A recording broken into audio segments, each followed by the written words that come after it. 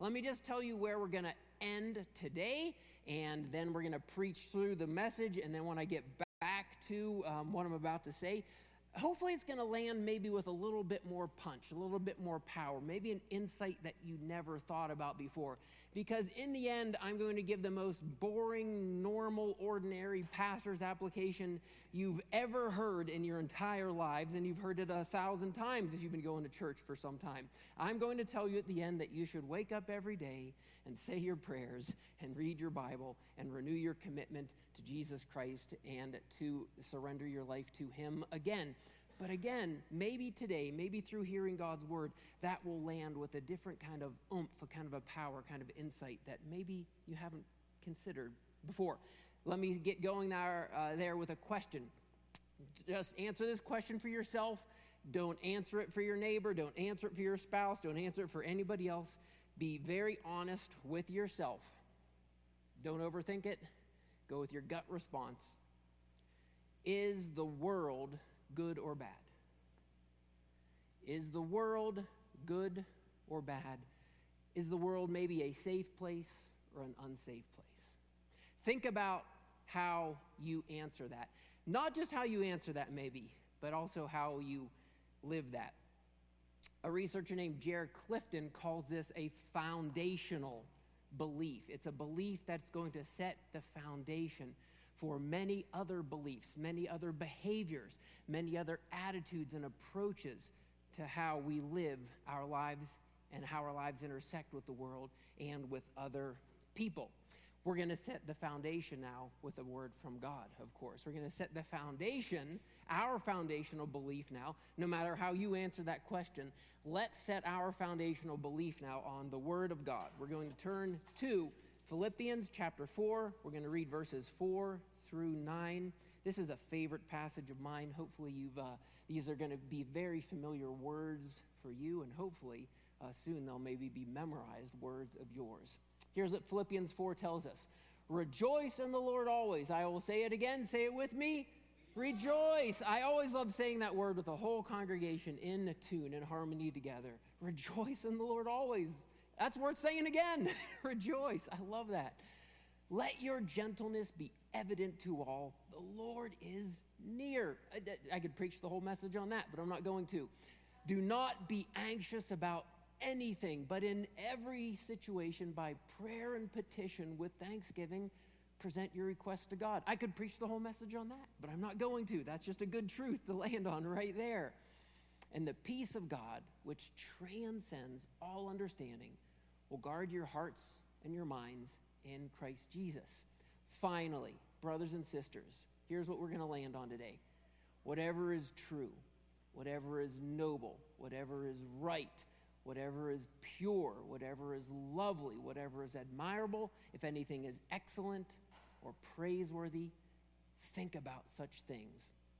Whatever you have learned or received or heard from me or seen in me, put into practice, and the God of peace will be with you. This is the word of our Lord. Amen, amen, amen. So, Aaron Beck is another researcher. And Aaron Beck, years ago, was seeing patients and treating. This is mental health awareness, so you're going to get some big. I've been having a lot of fun because I took last Sunday off, by the way, and just been reading way too much. So Aaron Beck, years ago, was working with patients that had clinical depression and other emotional disorders. And in the course of his counseling, he'd just listen to patients. And so often, he would, of course, hear patients say things like, I'm worthless. I'm a failure. I'm a lousy parent. I have fallen short being a husband. I've fallen short being a wife. I'm a horrible employee. Nobody likes me. I have no friends. I'm an awful person. He just kept hearing over and over and over again these words of self-condemnation, self-loathing, really. And the approach to counseling and to care at that point was saying, well, these must be, of course, the symptoms of the problem of depression.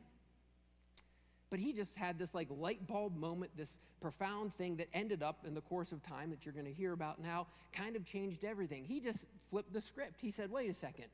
Maybe we're saying these things are the symptoms and the depression is the cause. Maybe these thoughts, these attitudes, these loops that we keep repeating in our mind, maybe this is the cause. And then the symptom becomes depression and anxiety and worry and fear. Make sense? Let's take, for example, then somebody who will have this loop of talking about their worthlessness. They're not measuring up. They're not being good enough. And then they get this rather ambiguous email from their boss. Hey, just a reminder, the project is due this Friday. The boss, of course, means nothing but the best from that. Just a gentle reminder, a little nudge. We're under a deadline. Let's get this together. Do you need anything from me? But the person then inserts, oh, why did the boss send that to me? Oh, the boss doesn't think I'm going to get it done in time. Oh, I'm probably not going to get it done in time. I'm probably going to rush through this in the works. And again, he noticed that people get caught in these self-loathing downward spirals of thought. So, over the course of time, he developed what is now commonly called, and some of you would have heard this, cognitive behavioral therapy. He would just start catching people, stopping people, interrupting that cycle of thought. Whenever he'd be talking with a person, and they would just start that pattern of, oh, I'm awful, I'm worthless, I'm nothing, I'm miserable. He'd say, stop. Is that really what's true about you? And then he would walk them through. That's not really the truth of who you are. And he would interrupt those cycles, those cognitive thought patterns that would lead to then the behaviors of self-loathing and I'm not worthy, that would lead to those emotional cycles of, again, fear, anxiety, depression, and everything. Make sense? Great insight. It's profound. It's actually touched thousands, maybe millions of lives now. Maybe some of you have actually been in some sessions and maybe they called it cognitive behavioral therapy. Maybe they didn't. But it's kind of the standard procedure now. Let's interrupt those cycles that lead to those often what are called emotional or mood disorders. Well, here's, of course, what the pastor has to say about that. God got it first. God revealed these things first. Long before Aaron had this insight, the psalmist was telling us, for example, because of the Lord's great love, we are not consumed. Amen? For his compassions never fail. They are new every morning. Great is your faithfulness. What a way to start every day. Your compassions, your grace, your love, your mercies are new every morning. That's how we should start our day. Amen? Jesus caught on to this cognitive behavioral therapy when he told us, don't worry about tomorrow. Tomorrow will worry about itself. Each day has enough trouble of its own. Oh, thank you, Jesus. I'm not going to get stuck in that pattern, that loop, those thoughts that are going to just drag me down. 2 weeks ago, I preached on 1 Peter. Do you catch that one verse there right in the middle of what I preached on? 1 Peter chapter 1, verse 13. Therefore, what did he say? With minds that are fully alert and sober, set your hope on the grace to be brought to you when Jesus Christ is revealed at his coming. Yes, I'm going to take control of my thoughts. I'm going to have a sober, clear-minded approach to myself and my life, and I'm going to intentionally put my hope on Jesus Christ. And one of my favorite verses, one of my life verses, you've heard me say this many times before, Romans 12, 1 and 2. Therefore, I urge you, brothers and sisters, in view of God's mercy, to offer your body as a living sacrifice, holy and pleasing to God. This is your true and proper worship. Do not be conformed any longer to the pattern of this world, but be transformed by the renewing, say it with me if you know it, of your mind. The renewing of your mind, your thoughts. Then you'll be able to test and approve what God's will is, his good, pleasing, and perfect will. If you don't like the term cognitive behavioral therapy, then let's just call it Christian Biblical Truth. Amen, friends? All right, putting the cheesy, corny pastor spin on it. I am fully aware of how corny I am sometimes, but I do it sometimes so that it actually sticks. The Christian truth, the biblical truth, the truth that we build up our lives on, tells us that we should not be stuck in these negative patterns of thought, but as all of these passages of Scripture and so much more tell us, to fix our mind, to fix our thoughts. This is where we're going to end again. I love that. Dwell on these things. That's how one translation puts that Philippians passage. Dwell. You are dwelling. Live. Let your thoughts live in these things that are true and noble and pure and admirable and right. So good. So good. Okay. So that's cognitive behavioral therapy. Well, this guy, Jared Clifton, who I started with, we're going to swing back to him. He starts reading about another guy. You're going to get a lot of information. This will all be online afterwards. Lee Ross. Lee Ross came up with what we now call the fundamental attribution error.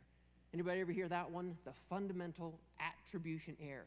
He was simply working on unpacking what is the core lens through which we so often view life.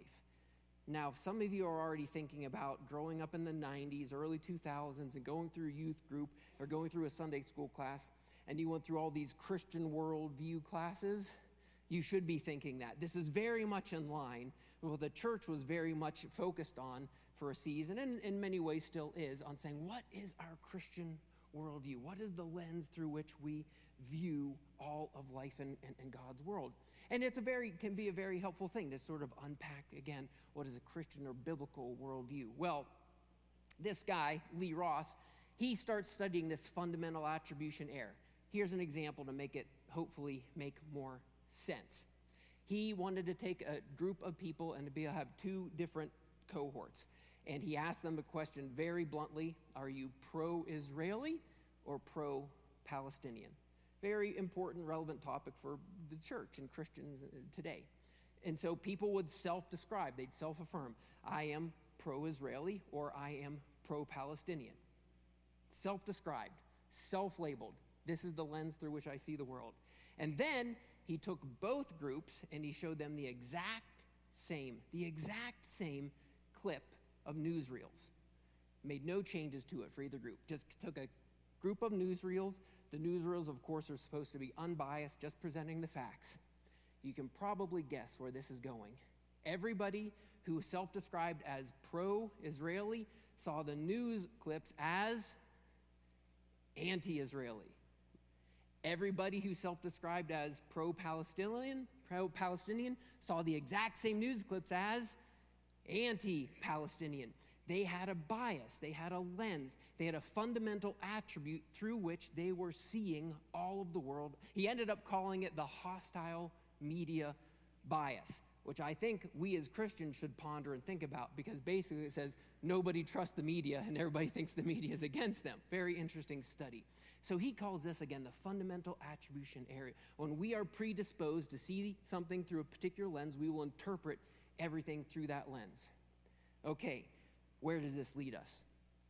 So this guy, Jared Clifton, he reads all this stuff by Aaron Beck and about this cognitive behavioral therapy. He makes this great insight.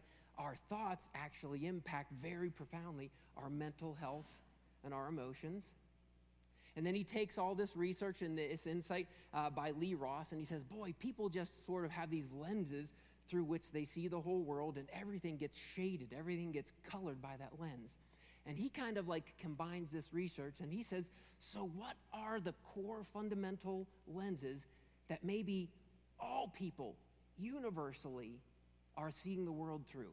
And he said, and of course they have to be different. There has to be some differences. So he did this like 2-year process. They studied just thousands and thousands of people on like every inhabited continent, everything but Antarctica, nearly 100 countries, across religious spectrums, across social spectrums, across economic spectrums.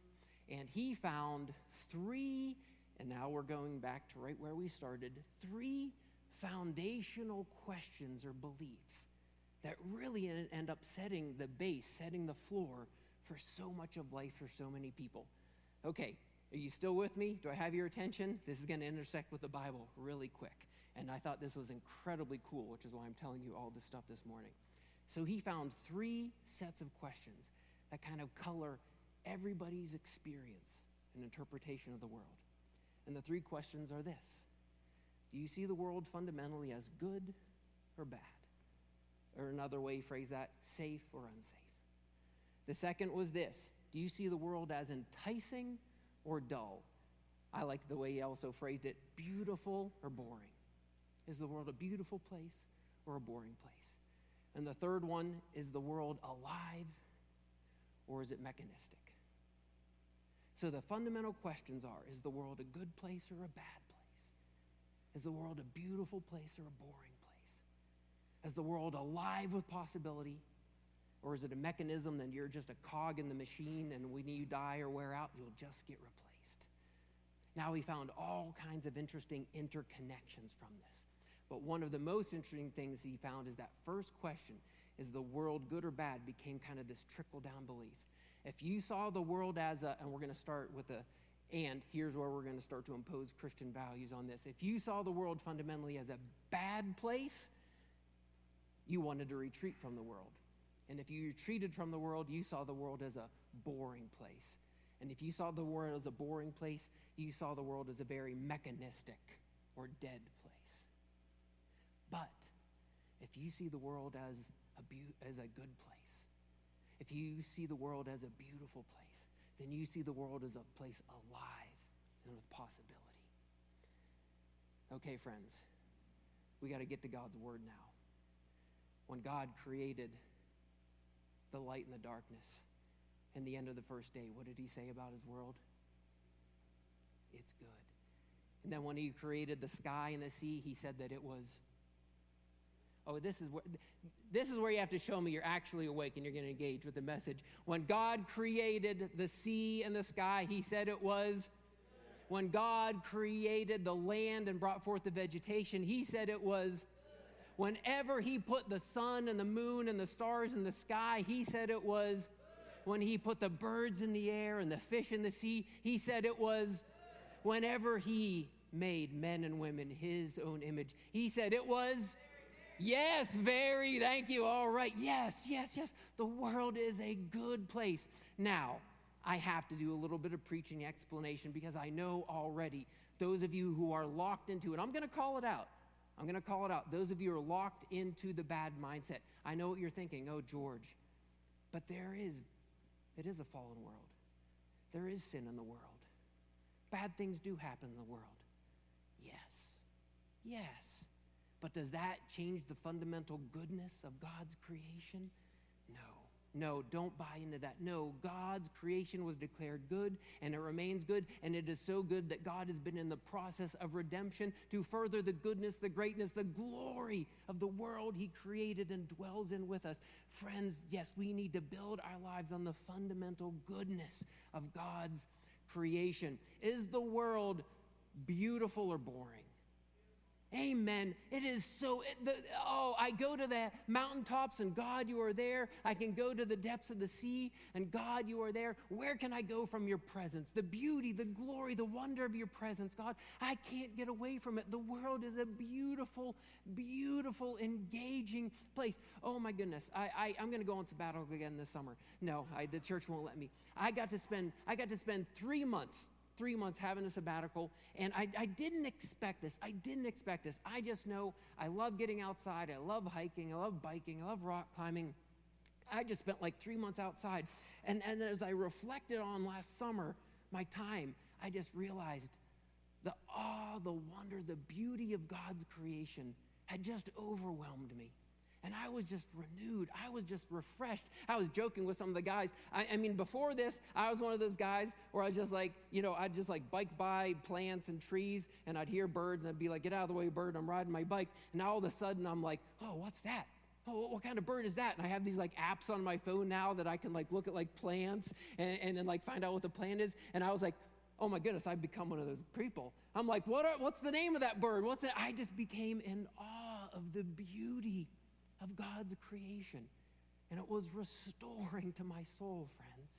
It was so good. God's creation is glorious. Friends, we know that God's creation is good. We know it's beautiful. Is God's creation alive, or is it a mechanism? It's alive. It is alive. We know that it is only the sustaining power of God that holds all of creation together. In fact, it was one of the key errors, one of the heresies of more recent times when people said, maybe God just made the world like a clock, set it in motion, and stepped out. Do we believe that? No. God has never stepped away from his creation, from his power and his presence alive and at work in creation. And that then opens up the possibility for something like our own mission statement, connect with your calling. The world is alive with the possibility that you can connect with your calling to know and be known by God and to serve your role in God's creation. if God has called you to be a spouse, if God has called you to be a parent, and we know God has called us to be a neighbor, God has called us to be at work in his creation, and it is alive. It is alive with the possibilities of engaging with God and continuing his mission of sharing his grace and his love, the good news of Jesus Christ, and the wonder and the joy of knowing and being known by, friends. How many of us as a parent, because this actually in the studies showed to be extremely common, how many of us as a parent are inadvertently or maybe overtly teaching our children that the world is a dangerous, unsafe place? When they did the research, when they started to unpack, particularly in parenting, I found this very interesting. Many parents said it was actually a virtue to teach your kids, watch out, it's dangerous out there, be careful, don't trust anybody, watch your back, people thought that they're actually doing their kids a favor by teaching them how bad, how evil, how wrong, how awful the world was. And you know what the implications were for children who grew up in that environment? Not really good. I don't have time to unpack all of that. Now, does that negate what we say about make wise decisions? Make safe decisions. Make good decisions? Of course not. We teach our children wisdom and safety and right choices, right and wrong. But friends, don't slide into that mentality. Don't slide into that mindset that can subvert God's glorious revelation to us to say, from the foundation, teach our kids, kids, listen, God made this world. God loves this world. God is redeeming in this world. God has a plan for you in this world. Kids, I want to share with you the beauty of God's creation. Let's put down the phones and let's go for a walk. And let's listen to the birds sing. And let's look at the cactuses that are starting to blossom and bloom in the desert. Let's talk about how this world is alive with the possibility of God actually calling you, having a plan for you, having a purpose for you, having a place for you in the work that he wants to do. Let's build that up in our kids. Let's build that up in all of our own lives. Amen, friends? Amen, friends. All right. There's so much more. There's so much more we could talk about. But that passage that we read this morning. So here's what I want to do. Now let's bring it all the way full circle here. So we have this fundamental attribution error, but let's embrace this fundamental attribution revelation. God's creation is good. God's creation is beautiful. God's creation is alive with possibility. And you as a part of God's creation, particularly you as God's image bearer, you are good and redeemed in Jesus Christ. You are a beautiful child of the Lord. You are alive because of him. We just sang it. I'm alive because he lives. Oh my goodness. We declare it.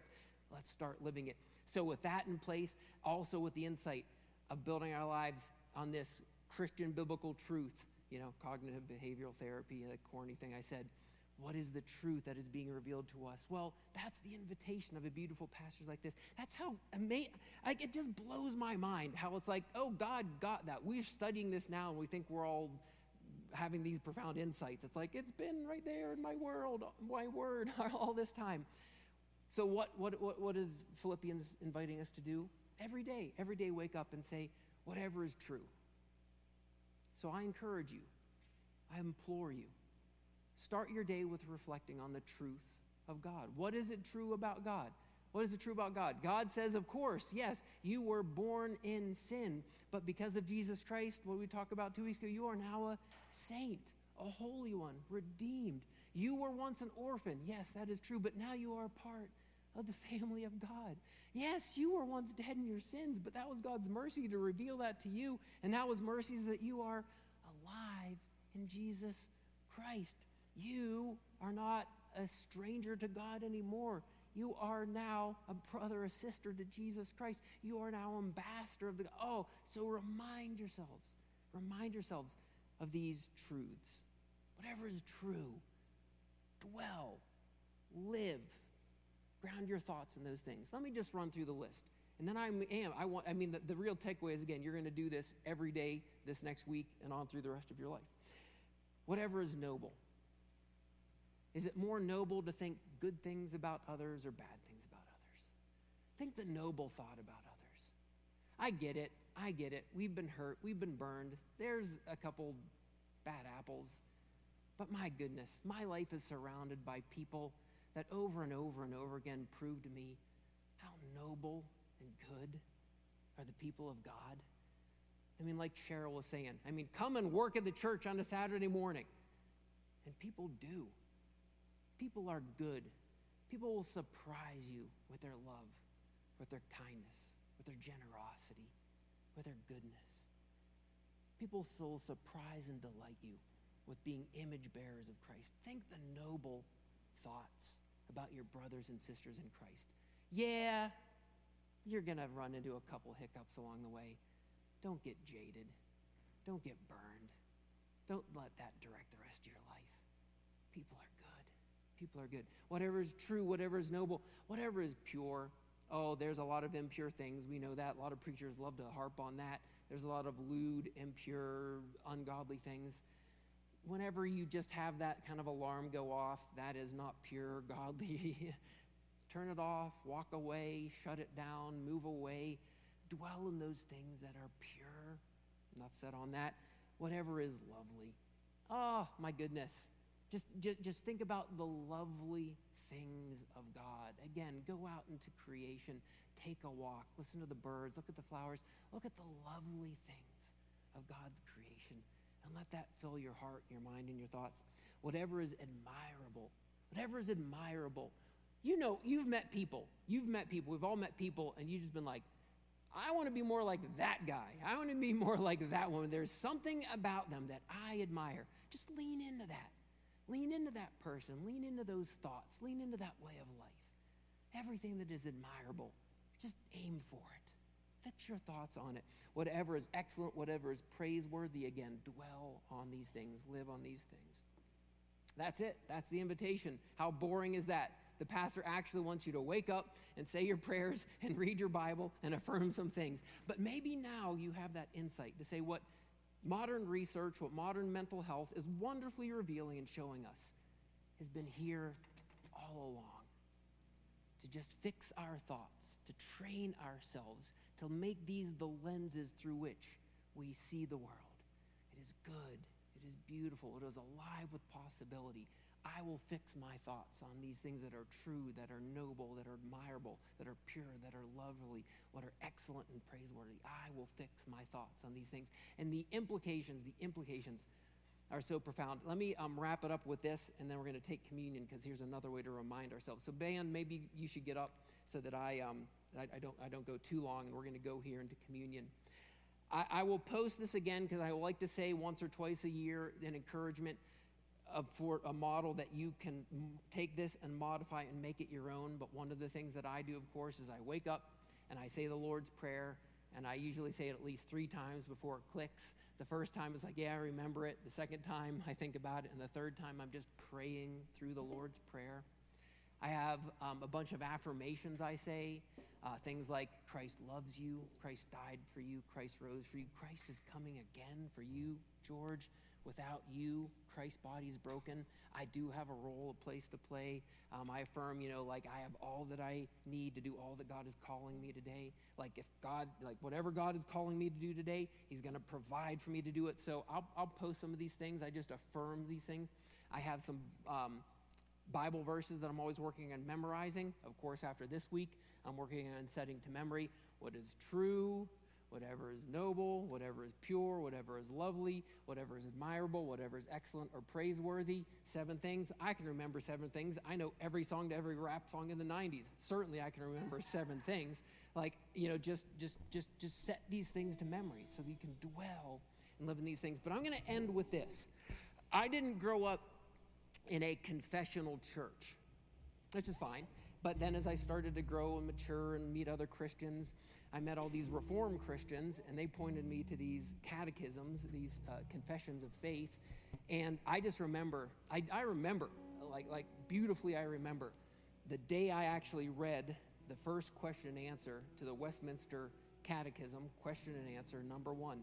And probably because it's so simple yet so profound. It just said, what is the chief end or the chief purpose of humanity? And the answer, some of you know it. You can say it in your heads if you remember it. To glorify God and enjoy him forever. To glorify God and enjoy him forever. And here's what I simply want to say. And this is definitely developmental. Like when you're a kid, you think as a kid. When you're an adult, you should start thinking as an adult. Admittedly, up to that point, much of my life, much of my understanding of faith was basing my faith on what Christians aren't, or what Christians are against. We are against smoking, drinking, or chewing. We are, we're against pornography. And at that time, we were against so much of pop culture in the world. It was very much a faith set against, right? Probably some of you grew up in that. Maybe some of us are still stuck in some of those mindsets and mentalities. But I knew I wanted my faith to be more, and I had never really considered glorifying God and enjoying him. Oh, you mean on the other side of kind of the warnings and the what not to do's are the invitations to what might be and what can be and what you will be in Christ. And that just kind of opened up the door of a life that glorifies God and actually brings enjoyment. Where did that Philippians passage start? Rejoice in the Lord always. I will say it again, rejoice. Or to impose then that catechism, enjoy the Lord always. I will say it again, enjoy. Rejoice and enjoy. Enjoy what? Really? Are we called to enjoy? Absolutely. Because God is good. Say he's good. God is beautiful. Say he's beautiful. God is alive. Say he's alive. Dwell on these things. Live in these things. Fix your thoughts on these things. I just got to stop preaching. That one song that we just sang, no longer a slave to fear. Oh, how many brothers and sisters are just locked in fear right now. 9 out of 10 emails, 9 out of 10 posts, 9 out of 10 things I see are fear-based living. Oh, I am not going to be a slave to fear. I am not going to be a slave to fear. No. He is alive. Because he lives, I will face tomorrow. Because he lives, I'll fear his God. Oh my goodness, these songs. Let's just do the whole worship set again now with all this. No, I know you got things to do. Okay, so here's what we're going to do. It's the first Sunday of the month. We like to celebrate communion on the first Sunday of the month. And just what a way to remind ourselves, again, of the goodness, of the beauty, of how alive Jesus Christ is in this world and in our lives by coming to this table. Because we know that on the night that Jesus Christ would be betrayed, after giving thanks to God, he took a loaf of bread and he broke it. And he said to his disciples, take and eat. This is my body. This is broken for you. Do this in remembrance of me. And after supper, he took the cup and lifting it up, he said, this cup is now the new covenant, which is sealed in my blood, which is shed for you in the forgiveness of sins. Every time you drink of it, do this in remembrance of me. Because we know that every time we eat of this bread and we drink of this cup, we are proclaiming the death, the burial, and the resurrection of Jesus Christ until he comes again. And friends, he has promised to come again, and more so, he has promised to be with us by the power of his Holy Spirit until he comes again. And this is one of the means by which we know he is with us always to the very end of the age.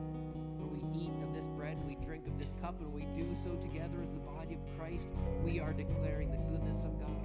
We're declaring the beauty of his plan for redemption. We are declaring that he is alive and we are alive in him, friends. Amen.